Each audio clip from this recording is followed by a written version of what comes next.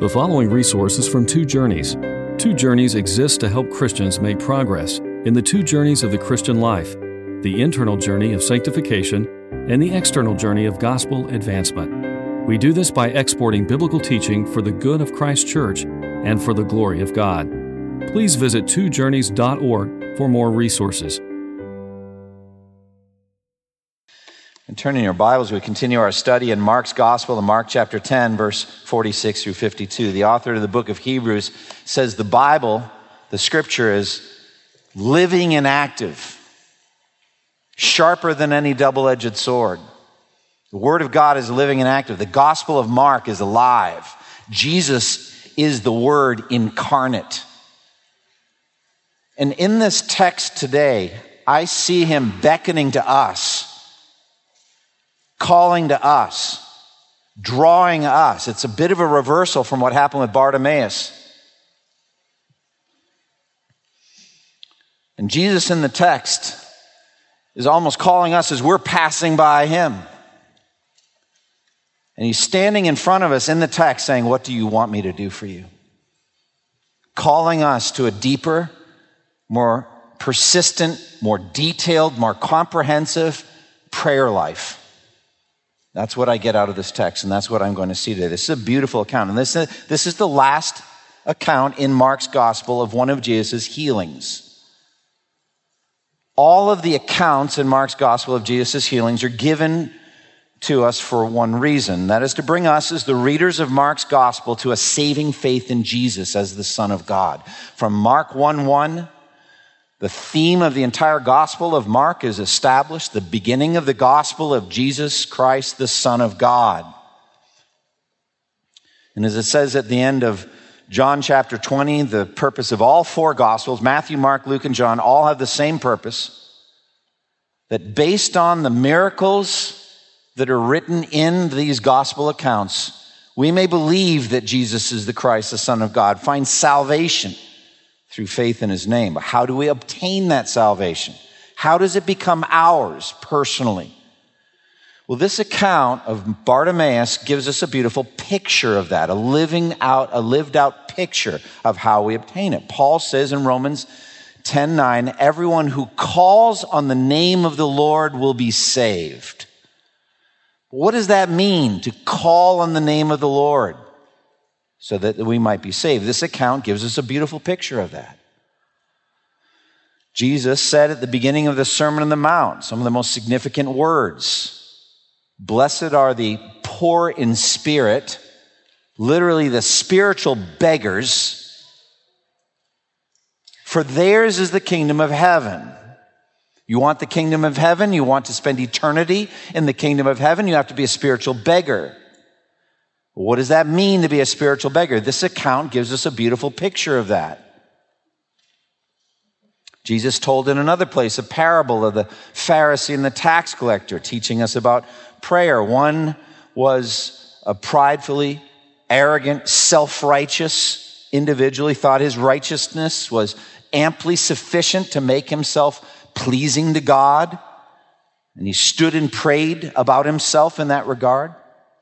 But then there was the tax collector beating his breast, refusing to even look up to God, but pleading with God, "Be merciful to me, a sinner." Jesus said that man went home justified. The other one didn't. This account gives us a beautiful picture of that as well. So in this beautiful passage, Jesus stands in front of a blind man who has nothing to offer and says these words, "What do you want me to do for you?" That question represents one of the key moments there is in our relationship with Jesus, the Savior. He holds in his hand every blessing you could ever want, should ever want. Every blessing on earth or in heaven is in his sovereign hands. He wants to teach us to seek those blessings from him and only from him, and to ask humbly and in faith. He wants to open his hands and satisfy your desires with all of those blessings. So Jesus, in the text today, stands in front of you individually, all of you. Says, "What do you want me to do for you?" Now, many people foolishly answer, "Nothing." I don't want anything from Jesus. They're lost. That's the essence of their losses. They don't think about Jesus at all. He never crosses their mind. So they would just say, I don't want anything from Jesus. Now, some sinners recognize their dire circumstances and they beg Jesus for salvation. Save me from my sins, Lord. And they receive, having sought that blessing by faith, they receive that gift of forgiveness of sins.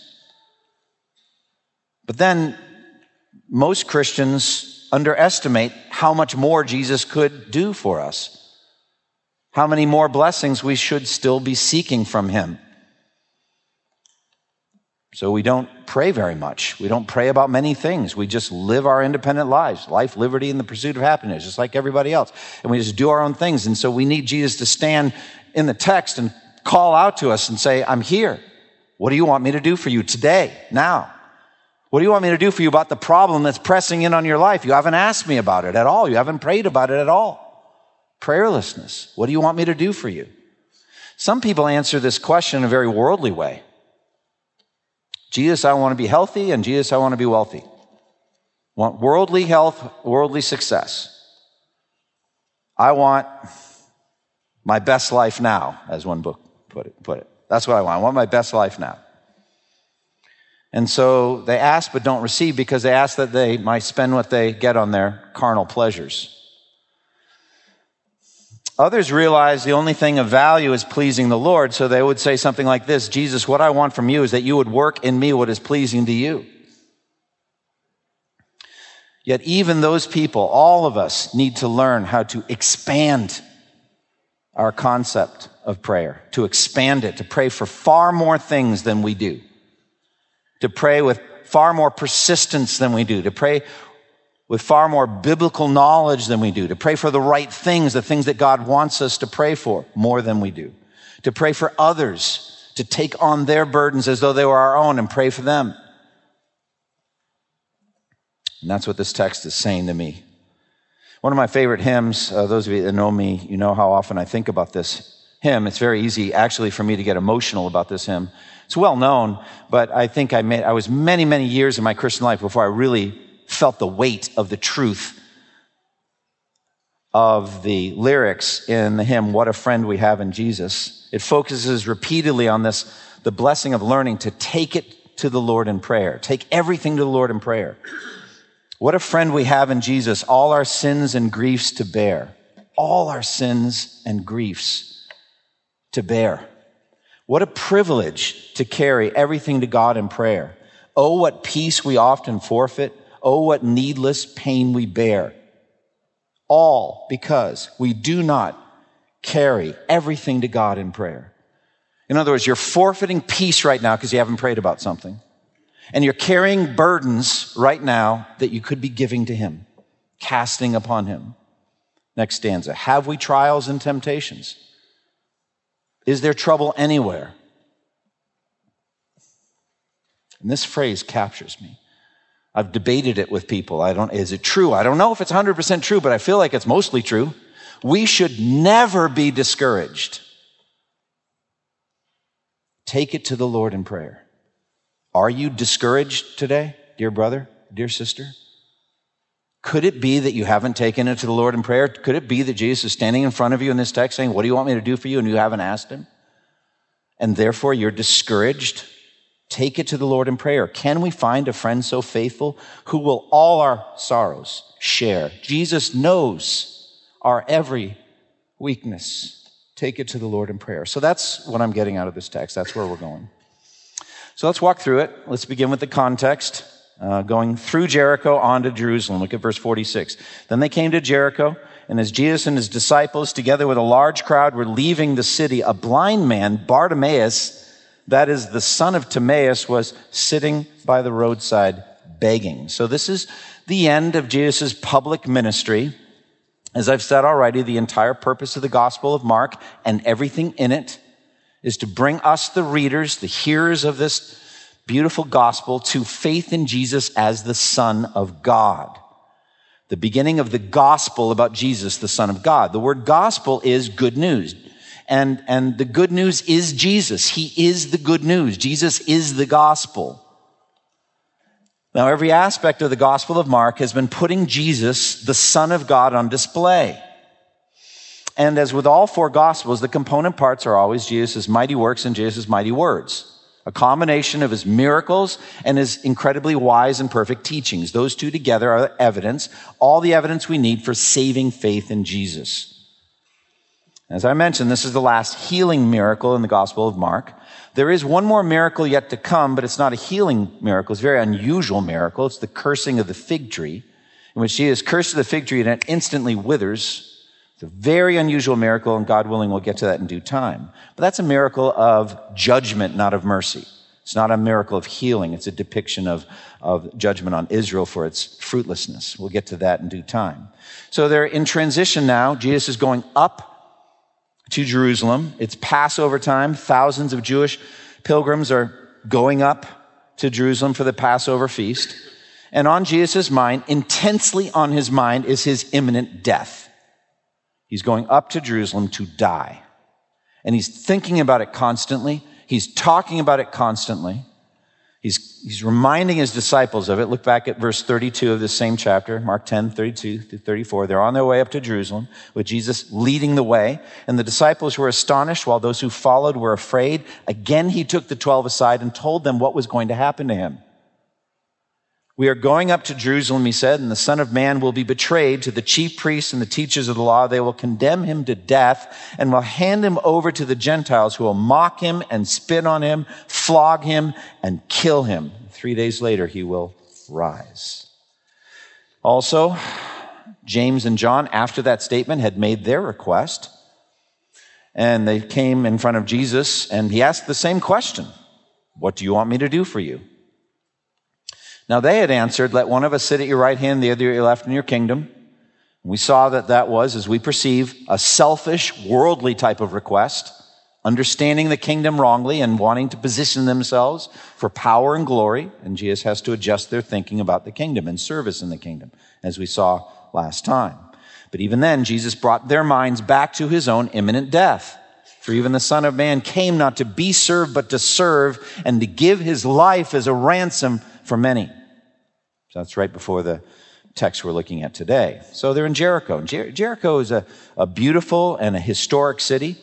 The Jericho of Jesus' day lay somewhat south of the ruins of the famous Jericho that was destroyed, the walls crumbling in the time of Joshua. So it was close, but not the exact same location. Jericho was located 15 miles northeast of Jerusalem. Jerusalem was built on a set of mountains and was 3,300 feet higher in altitude than Jericho.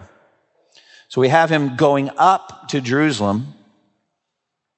Brent earlier alluded to the parable of the Good Samaritan, in which that individual who was mugged, who was assaulted by the highway robbers, was going down from Jerusalem to Jericho. So Jesus is going the other direction, going up. Herod the Great and later Archelaus had strengthened and beautified the city of Jericho, giving it an amphitheater, some villas, a public bath. It was like a little paradise with an oasis of fresh water, palm trees, rose gardens, lavish crops of figs, citrus, and other fruit. So it's a beautiful place. Its winter climate was delightful. Josephus said that when it was snowy in Jerusalem, Jericho was warm and pleasant. Thus, Herod built a winter palace there. So that's Jericho. Jesus himself had gone out from that spot 3 years earlier to be tempted in the desert by Satan at the beginning of his ministry.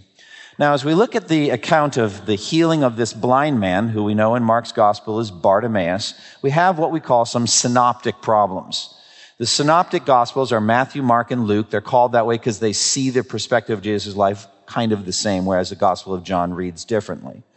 And so Matthew, Mark, and Luke all have this account, but they're written differently, and it's hard sometimes to harmonize how they wrote. I don't want to spend a lot of time on these issues, but I always want to give you confidence of the perfection of Matthew, the perfection of Mark, and the perfection of Luke, and how those difficulties are harmonizable. So I don't want to spend a lot of time on it.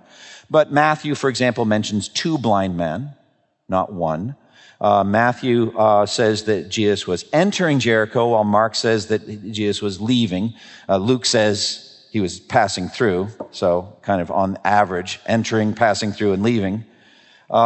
it was at this time as Jesus was leaving Jericho that he saw Zacchaeus, the tax collector, in the sycamore fig tree and went back into the city to dine at his house. And so some scholars surmise that Jesus was, in that sense, both leaving and then going back into Jericho. So that's one way you could harmonize it. None of these problems are particularly difficult. Look, if Matthew says there were two blind men, there were two blind men. If Mark chooses to focus on one of them and give us his name, so be it. Doesn't mean that there weren't two. It's just he's zeroing in on this one individual. And I think that tends to individualize the gospel. Every individual has to deal with Jesus personally. And this man had a name probably because, as by the end of the account today, he's a follower of Jesus. He was literally physically following him along the road. And we're going to see in the text, he wasn't just physically healed, but he was saved. And so it's probably, Mark gives us his name because his community that he lived in, everybody knew Bartimaeus. And this is that Bartimaeus that we all know. And so he gave him his name. So that's harmonizing these three accounts. So let's look at the blind beggar's call. They came to Jericho, and as Jesus and his disciples, together with a large crowd, were leaving the city, a blind man, Bartimaeus, that is the son of Timaeus, was sitting by the roadside begging. When he heard that it was Jesus of Nazareth, he began to shout, "Jesus, Son of David, have mercy on me." Many rebuked him and told him to be quiet, but he shouted all the more, "Son of David, have mercy on me." I think it's hard for us who are physically normal when it comes to sight to realize the intense suffering of blindness, what it would be like to be blind. I think we could imagine it. Some people actually rate blindness as one of their greatest earthly fears. Polls have been done, and people say, of all the things that could happen to you on earth, blindness would be one of the worst, they imagine. Jesus himself spoke of the significance of physical sight. Jesus said, the eyes are the lamp of the body. If your eyes are good, your whole body will be full of light. But if your eyes are bad, your whole body will be full of darkness. And so it's very significant to be blind. How was this man, Bartimaeus, blind? We don't know. It is possible that he was blind from birth, like the blind man in John chapter 9. It doesn't say that. Could be he became blind through an injury or a disease somewhere along the way in his life. Blindness was actually very common in the Middle East in Jesus' day. Many were blind through the birth process. They got a disease from their mother while they were being born. Other infants became blind through trachoma, which is a virulent form of conjunctivitis. So there's just a lot of problems with blindness. Religiously, spiritually, in the Jewish community, blindness was considered a curse from God. The blind people were seen to be cursed by God for their personal sin. Hence the question in John 9, who sinned, this man or his parents, that he was born blind? Did he sin in the womb? How did that work? But you can see the mentality. If you're blind, it's because of sin. You're being cursed by God for sin. So therefore, the blind man would have been viewed as a spiritual outcast under a curse from God. Only a little better than a leper just because blindness wasn't contagious. So there wasn't that terror of being around a blind person, but they were considered to be effectively spiritual lepers, outcasts. So you can see the attitude of the crowd toward him. They hate him. They're very negative toward him, yelling at him. And he was begging, obviously because of his blindness. He couldn't work in the normal fashion. In order to survive, he was reduced to begging. And surrounded by a hostile community who considered his condition a just punishment from God for his sin. So generally, they wouldn't give him anything, but some would, and he was therefore very persistent and bold. He had to be in order just to survive. He had to fight for everything. And so we see this persistent urgency as a beggar. And we see it then directed toward Jesus. He's urgently crying out to Jesus. Bartimaeus is sitting there begging. Here's a huge crowd passing by, wants to know what's going on. He asks what caused the crowd. He was told, the answer was Jesus of Nazareth. That's a basic identification of Jesus. No honorific titles, nothing, just Jesus who comes from Nazareth. However, it's pretty clear that Bartimaeus had heard of this man and had heard of all of the healings that he had done. And so he was moved by faith to cry out. He had heard that there was nothing he could not do. There was no sickness he could not heal. He had almost certainly already heard of the healing of other blind people. And so he had hope, he had faith, and he begins to cry out. He also, beyond that, understands some theology of Jesus' claim. Putting it all together from Matthew's account and Luke's account, and as well as this one, it's something like this: Jesus, Lord, Son of David, have mercy on me. All of these titles flowing out of this man Bartimaeus. Matthew tells us he called him Lord, ascribing exalted status to Jesus. Now, we don't necessarily think that he understood the deity of Christ at that point, but he does call him Lord.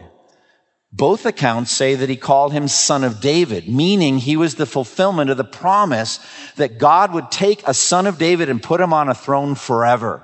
2 Samuel 7. And so many prophets come along and predict that David, or the son of David, will reign on a throne forever. Jeremiah 23, 5 and 6. The days are coming, declares the Lord, when I'll raise up to David a righteous branch, a king who will reign wisely and do what is just and right in the land. In his days, Judah will be saved and Israel will live in safety. This is the name by which he will be called the Lord our righteousness. The Son of David, a branch from David, will reign on a throne of righteousness forever.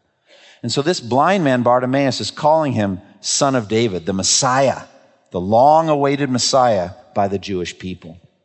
Now, we know from John chapter 9 that by this time Jesus' enemies, the religious authorities, had decided that if anyone claimed that Jesus was the Messiah, the Son of David, they would be put out of the synagogue, basically evicted from Jewish society.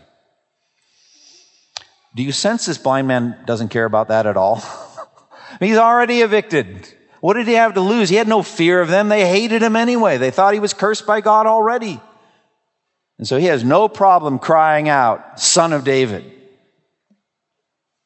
The Greek actually says he's crying out emphatically or repeatedly, loudly, begging for mercy. And look at the crowd's heartless reaction. They disdained and despised this blind beggar. Now they try to shout him down and demand that he be quiet. Verse 48, many rebuked him and told him to be quiet, but he shouted all the more, Son of David, have mercy on me. If you come to faith in Christ in your adult years, you have to go over obstacles that people who know you put in front of you. The crowd trying to prevent you from coming to Jesus.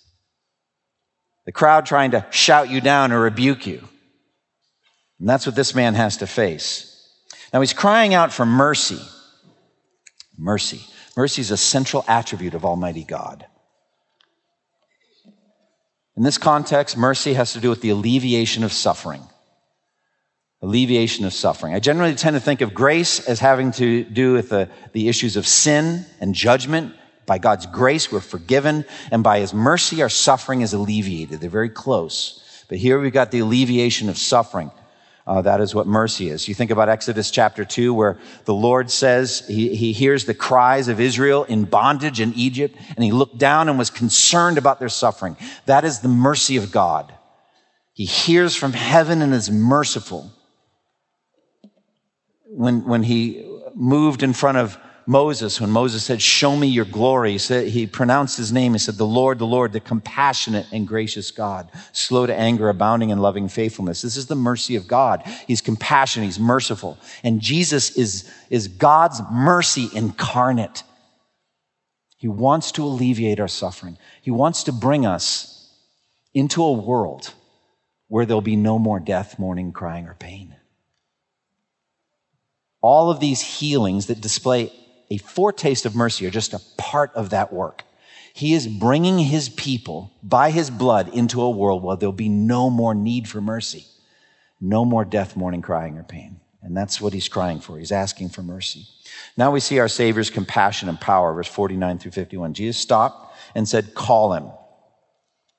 So they called to the blind man, cheer up, on your feet, he's calling you. Or take heart, get up, he's calling you. Throwing his cloak aside, he jumped to his feet and came to Jesus. What do you want me to do for you? Jesus asked him. The blind man said, Rabbi, I want to see. This is an amazing moment for me. Jesus is a king. He's a passing king. He's going by. And he stops for an obscure beggar who cries out to him. I mean, that doesn't happen, friends. I mean, Last week, or last time that I preached to Mark, we saw Jesus talk about the rulers of the Gentiles who lorded over them, and their high officials exercise authority. You can see them going in palanquins or in great, entourages surrounded by purple silk and all that. They're not going to stop for a beggar in the field. And the beggar in the field crying out to the passing king, if he gets obnoxious enough, one of the henchmen might go over and relieve him of his head.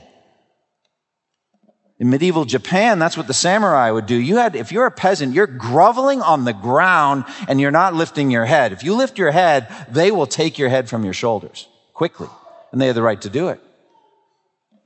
But do you see what happens here? Here's a beggar with nothing to offer, and we've got the King of Kings passing by. He hears him cry, and he stops in humility and wants to deal with him. It's the kindness of Jesus. I think about this moment, just to highlight what I'm saying, when Saul was pursuing David out in the desert, wanted to kill him, all right? And Abner was his right-hand man, his military leader. And David, in 1 Samuel 26:14, called out to the army and to Abner. He said, "Aren't you going to answer me, Abner?" Calls across a valley or something like that. And what did Abner said? "Who are you who calls to the king? Who are you who calls to the king?" Now, what's Abner's attitude there? We don't need to answer you. You're nothing. You have no right to call to the king. That's Abner's attitude. It is not Jesus' attitude. Everyone who calls on the name of the Lord will be saved. We have a picture of that, don't we? Isn't that beautiful? So Jesus is the humble king who comes to serve his people. Mark 10:43-45. Whoever wants to become great among you must be your servant, and whoever wants to be first must be slave of all. For even the Son of Man did not come to be served, but to serve and to give his life as a ransom for many. Not just to heal this man of his blindness, but to die for this man's sins. That's our servant king. That's who he is. He's filled with compassion. Indeed, it is compassion that moved him to heal Bartimaeus, according to Matthew's account, Matthew 20:33. He's filled with compassion for this man. He feels what we feel. So Jesus calls for the beggar to come, and the crowd tells him to cheer up. What's with this crowd? I'm not a big fan of the crowd here. They change. Oh, cheer up, he wants you. Once they find out that Jesus is interested in talking to him. Cheer up on your feet. Be of good courage. Be happy. Be energetic. Good luck to you. This kind of thing. So, calls to us. But I think it's a good word for us. Just look at verse 49. Cheer up on your feet. He's calling you. Didn't I begin the sermon saying that that's what's happening in this text? Jesus is calling you. He's calling you from the text. So cheer up. Take heart. Get up on your feet. And bring your problems to Jesus. That's what I get out of that, even though the crowd's messed up. They are messed up.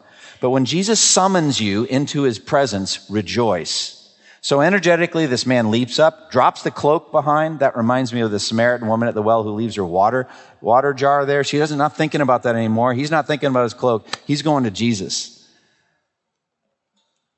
Perhaps some in the crowd did him a good service of leading this blind man into the presence of Jesus. And so we come to the key question, which I chose as the sermon title. What do you want me to do for you? Jesus asked him. Now, depending how you look at it, this may be one of the stranger moments in the encounter. I mean, just think about it. This is one of those times where you're like, really, Jesus? It's like the time that huge crowd is pressing in on me. He said, who touched me? And the disciples like, interesting question. Was there anyone in that crowd who didn't know what the blind man wanted? I mean, do you have any idea what he might want from Jesus? Any thought at all of what he might want from Jesus? Friends, Jesus is not obtuse. He's not stupid. He's not dense. He's not having no idea what's going on. He knows exactly what this man wants. Then why does he ask this question? Now, that's an important question for us, isn't it? He wants you to articulate your need to him. Speak it. Tell him what you want. Take it to the Lord in prayer. That's what this text is about. What do you want me to do for you? And this is the one who had said to another man, everything is possible for him who believes. There's nothing I cannot do. Jesus represents God in prayer. And he knows what this blind man needs better than what the blind man knows. God the Father, Jesus said, knows what you need before you ask him. And yet for all of that, he still wants us to ask, to put it into words, to make our requests known to the Lord. And so the blind man gives a simple and reasonable request. Verse 51, the blind man said, Rabbi, I want to see. So this is unlike James and John's worldly, selfish, carnal request. This is just a desire to see. He just wants to be like everyone else. Everyone there around can see. Perhaps at one time he had been able to see. We don't know. But he wants to be able to see the blue sky. He wants to be able to see the white, wispy clouds. He wants to be able to see the sunset over the sea. See those beautiful palm trees swaying in the breeze there in Jericho. He wants to be able to see the face of his family or friends. He just wants to be able to see the world. The whole earth is full of God's glory. He wants to be able to see that, this world of light and color. Just want to be able to see. Notice he calls Jesus Rabbi. It's a title of respect, meaning master. And he makes his request known in plain words. And he has no doubt in his mind that Jesus can do it. No doubt. And so the beggar's faith saves him. Verse 52, go, said Jesus, your faith has healed you. Immediately he received his sight and followed Jesus along the road. Like all of Jesus' healings, effortless, instantaneous, completely effective, totally free financially. Now, those of you that are doctors and nurses, I'm not faulting you for your salaries. I'm not saying that. I'm just saying Jesus didn't charge anything. So completely free, effortless, perfect, instantaneous. The ability to see is a stunning marvel. It's one of the most complex and amazing processes of the human body. It's only recently that there have been eye surgeons who can do many of the things that are now done routinely. Retinal surgery, other aspects working on the eye. That's relatively new in the history of medical science. Now, Jesus, like we already told him, Mark 7, has done everything well. There's nothing he cannot do. He heals blind people differently. Like with the blind man in John 9, he spits on the ground and makes mud and smears it on the man, and the guy goes away and washes and he can see. In Mark earlier, he spit directly on the man's eyes. And then he saw men like trees walking around. You remember that? And then he touches them the second time and he can see everything clearly. So he does healings differently. Here, he just touches him. He does it with a touch of his hands. He just touches his eyes and they're healed. But it's interesting here, the Greek here is that Jesus said, your faith not has healed you, but your faith has saved you. The Greek word is sozo. So there's a Greek word for healed, iaomai. He doesn't use that here. Your faith has saved you. It's pretty obvious this man has been transformed. I mean, he is a new man. Not every healing, physical healing, in the gospel accounts results in individual salvation of the healed person. Very good example of this is in John chapter 5, the man who's by the pool, remember, that Jesus heals.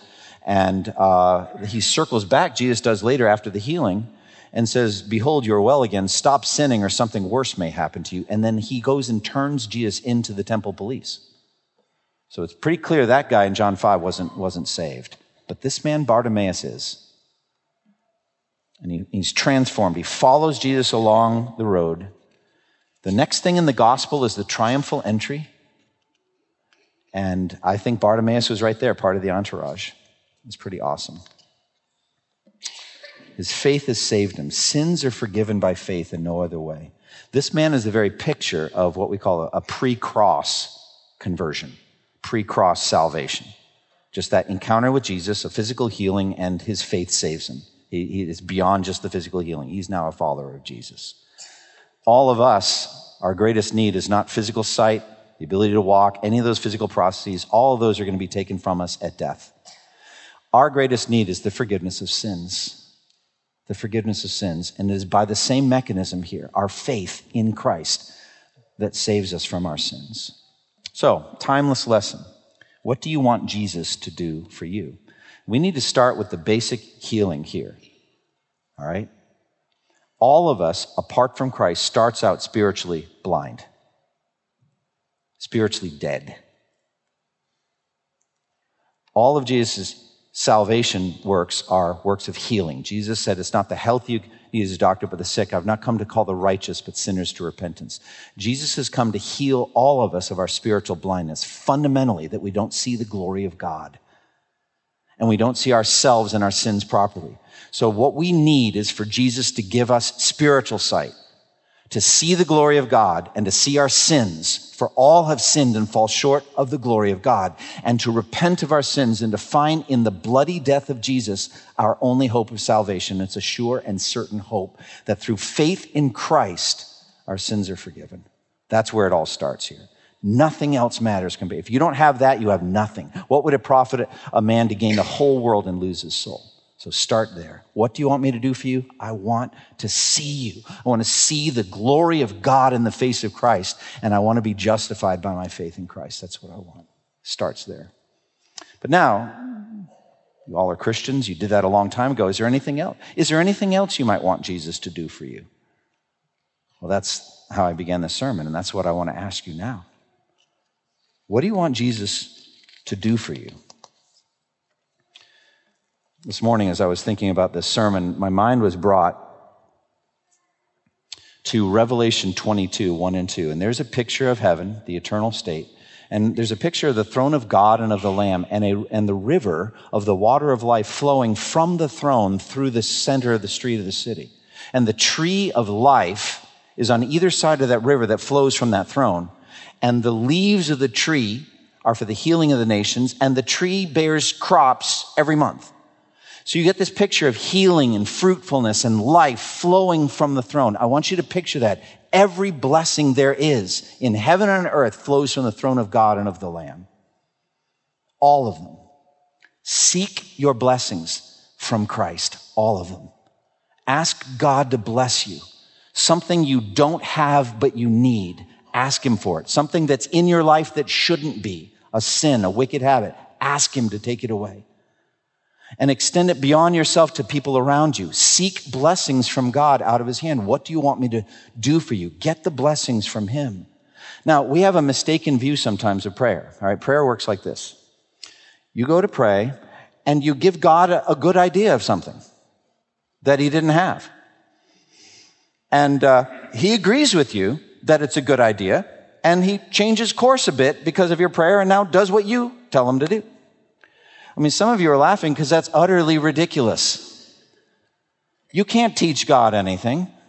God already has a meticulous plan for every single moment of redemptive history. He's inviting you into what he's doing. Let me give you a very good example of this, all right? Jesus is our main example of prayer. I was reading this a few days ago, John 14:16. Jesus said, I will ask the Father, and he will give you another counselor to be with you forever, even the Spirit of truth, whom the world cannot receive. Now think about that.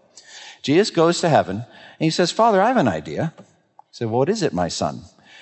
Why don't we send the third person of the Trinity? Why don't we send the Holy Spirit? And the Father says, that's a great idea. Let's do that. Do you have any sense that all that was worked out before the foundation of the world? The Father sending the Holy Spirit on the church to spread the gospel to the ends of the earth. Once Jesus had finished his work, I'm telling you, it had already been worked out. And then why does he say, I will ask the Father and he will send the counselor? It's because everything, Jesus knows better than we do, everything comes from God in answer to prayer. And Jesus, our mediator, goes to the throne and asks him for the blessings we need. It's the very thing we see in Psalm 2. Psalm 2, the psalmist says, I will proclaim the decree of the Lord. Picture Jesus saying the words of Psalm 2. The Lord said to me, I am your father. Today I've begotten you. Ask of me, and I will make the nations your inheritance, the end of the earth your possession. Again, that's not some new idea. That was the whole point. Jesus, the King of Kings and Lord of Lords, but he has to ask the Father for the nations. And so what I want you to do is I want you to see every blessing you could ever want in your life and in the lives of people you care about in the hands of God. And you go to him and ask for them, all of them. Little things, big things, all of them. Hebrews 4:16, it says, let us draw near to the throne of grace that we may receive mercy and find grace to help us in our time of need. So in the text today, Jesus stands before us and says, what do you want me to do for you? What is your answer? Close with me in prayer. Lord, thank you for the time that we've had today in this text. We thank you for its power. We thank you for Jesus' effortless healing, an actual physical healing of a blind man years ago. We know that Jesus can still do anything, but we know that our needs are greater than just physical eyesight. Lord, would you please work in us the salvation you intended, that you would transform us little by little into the image of your Son, that you would make us holy, that you would make us pure, free from sin. And Lord, would you help us to use our prayers for the salvation of others, that we would see our coworkers and neighbors and lost relatives, people around us who are in darkness, that we would ask on their behalf that they would believe the gospel and be saved. God, give us robust, detailed, powerful prayer lives. Help us to understand what happens here when Jesus says, "What do you want me to do for you?" In Jesus' name, amen. Thank you for listening to this resource from twojourneys.org. Feel free to use and share this content to spread the knowledge of God and build His kingdom. Only we ask that you do so for non-commercial purposes and in accordance with the copyright policy found at twojourneys.org. Two Journeys exists to help Christians make progress in the two journeys of the Christian life, the internal journey of sanctification and the external journey of gospel advancement.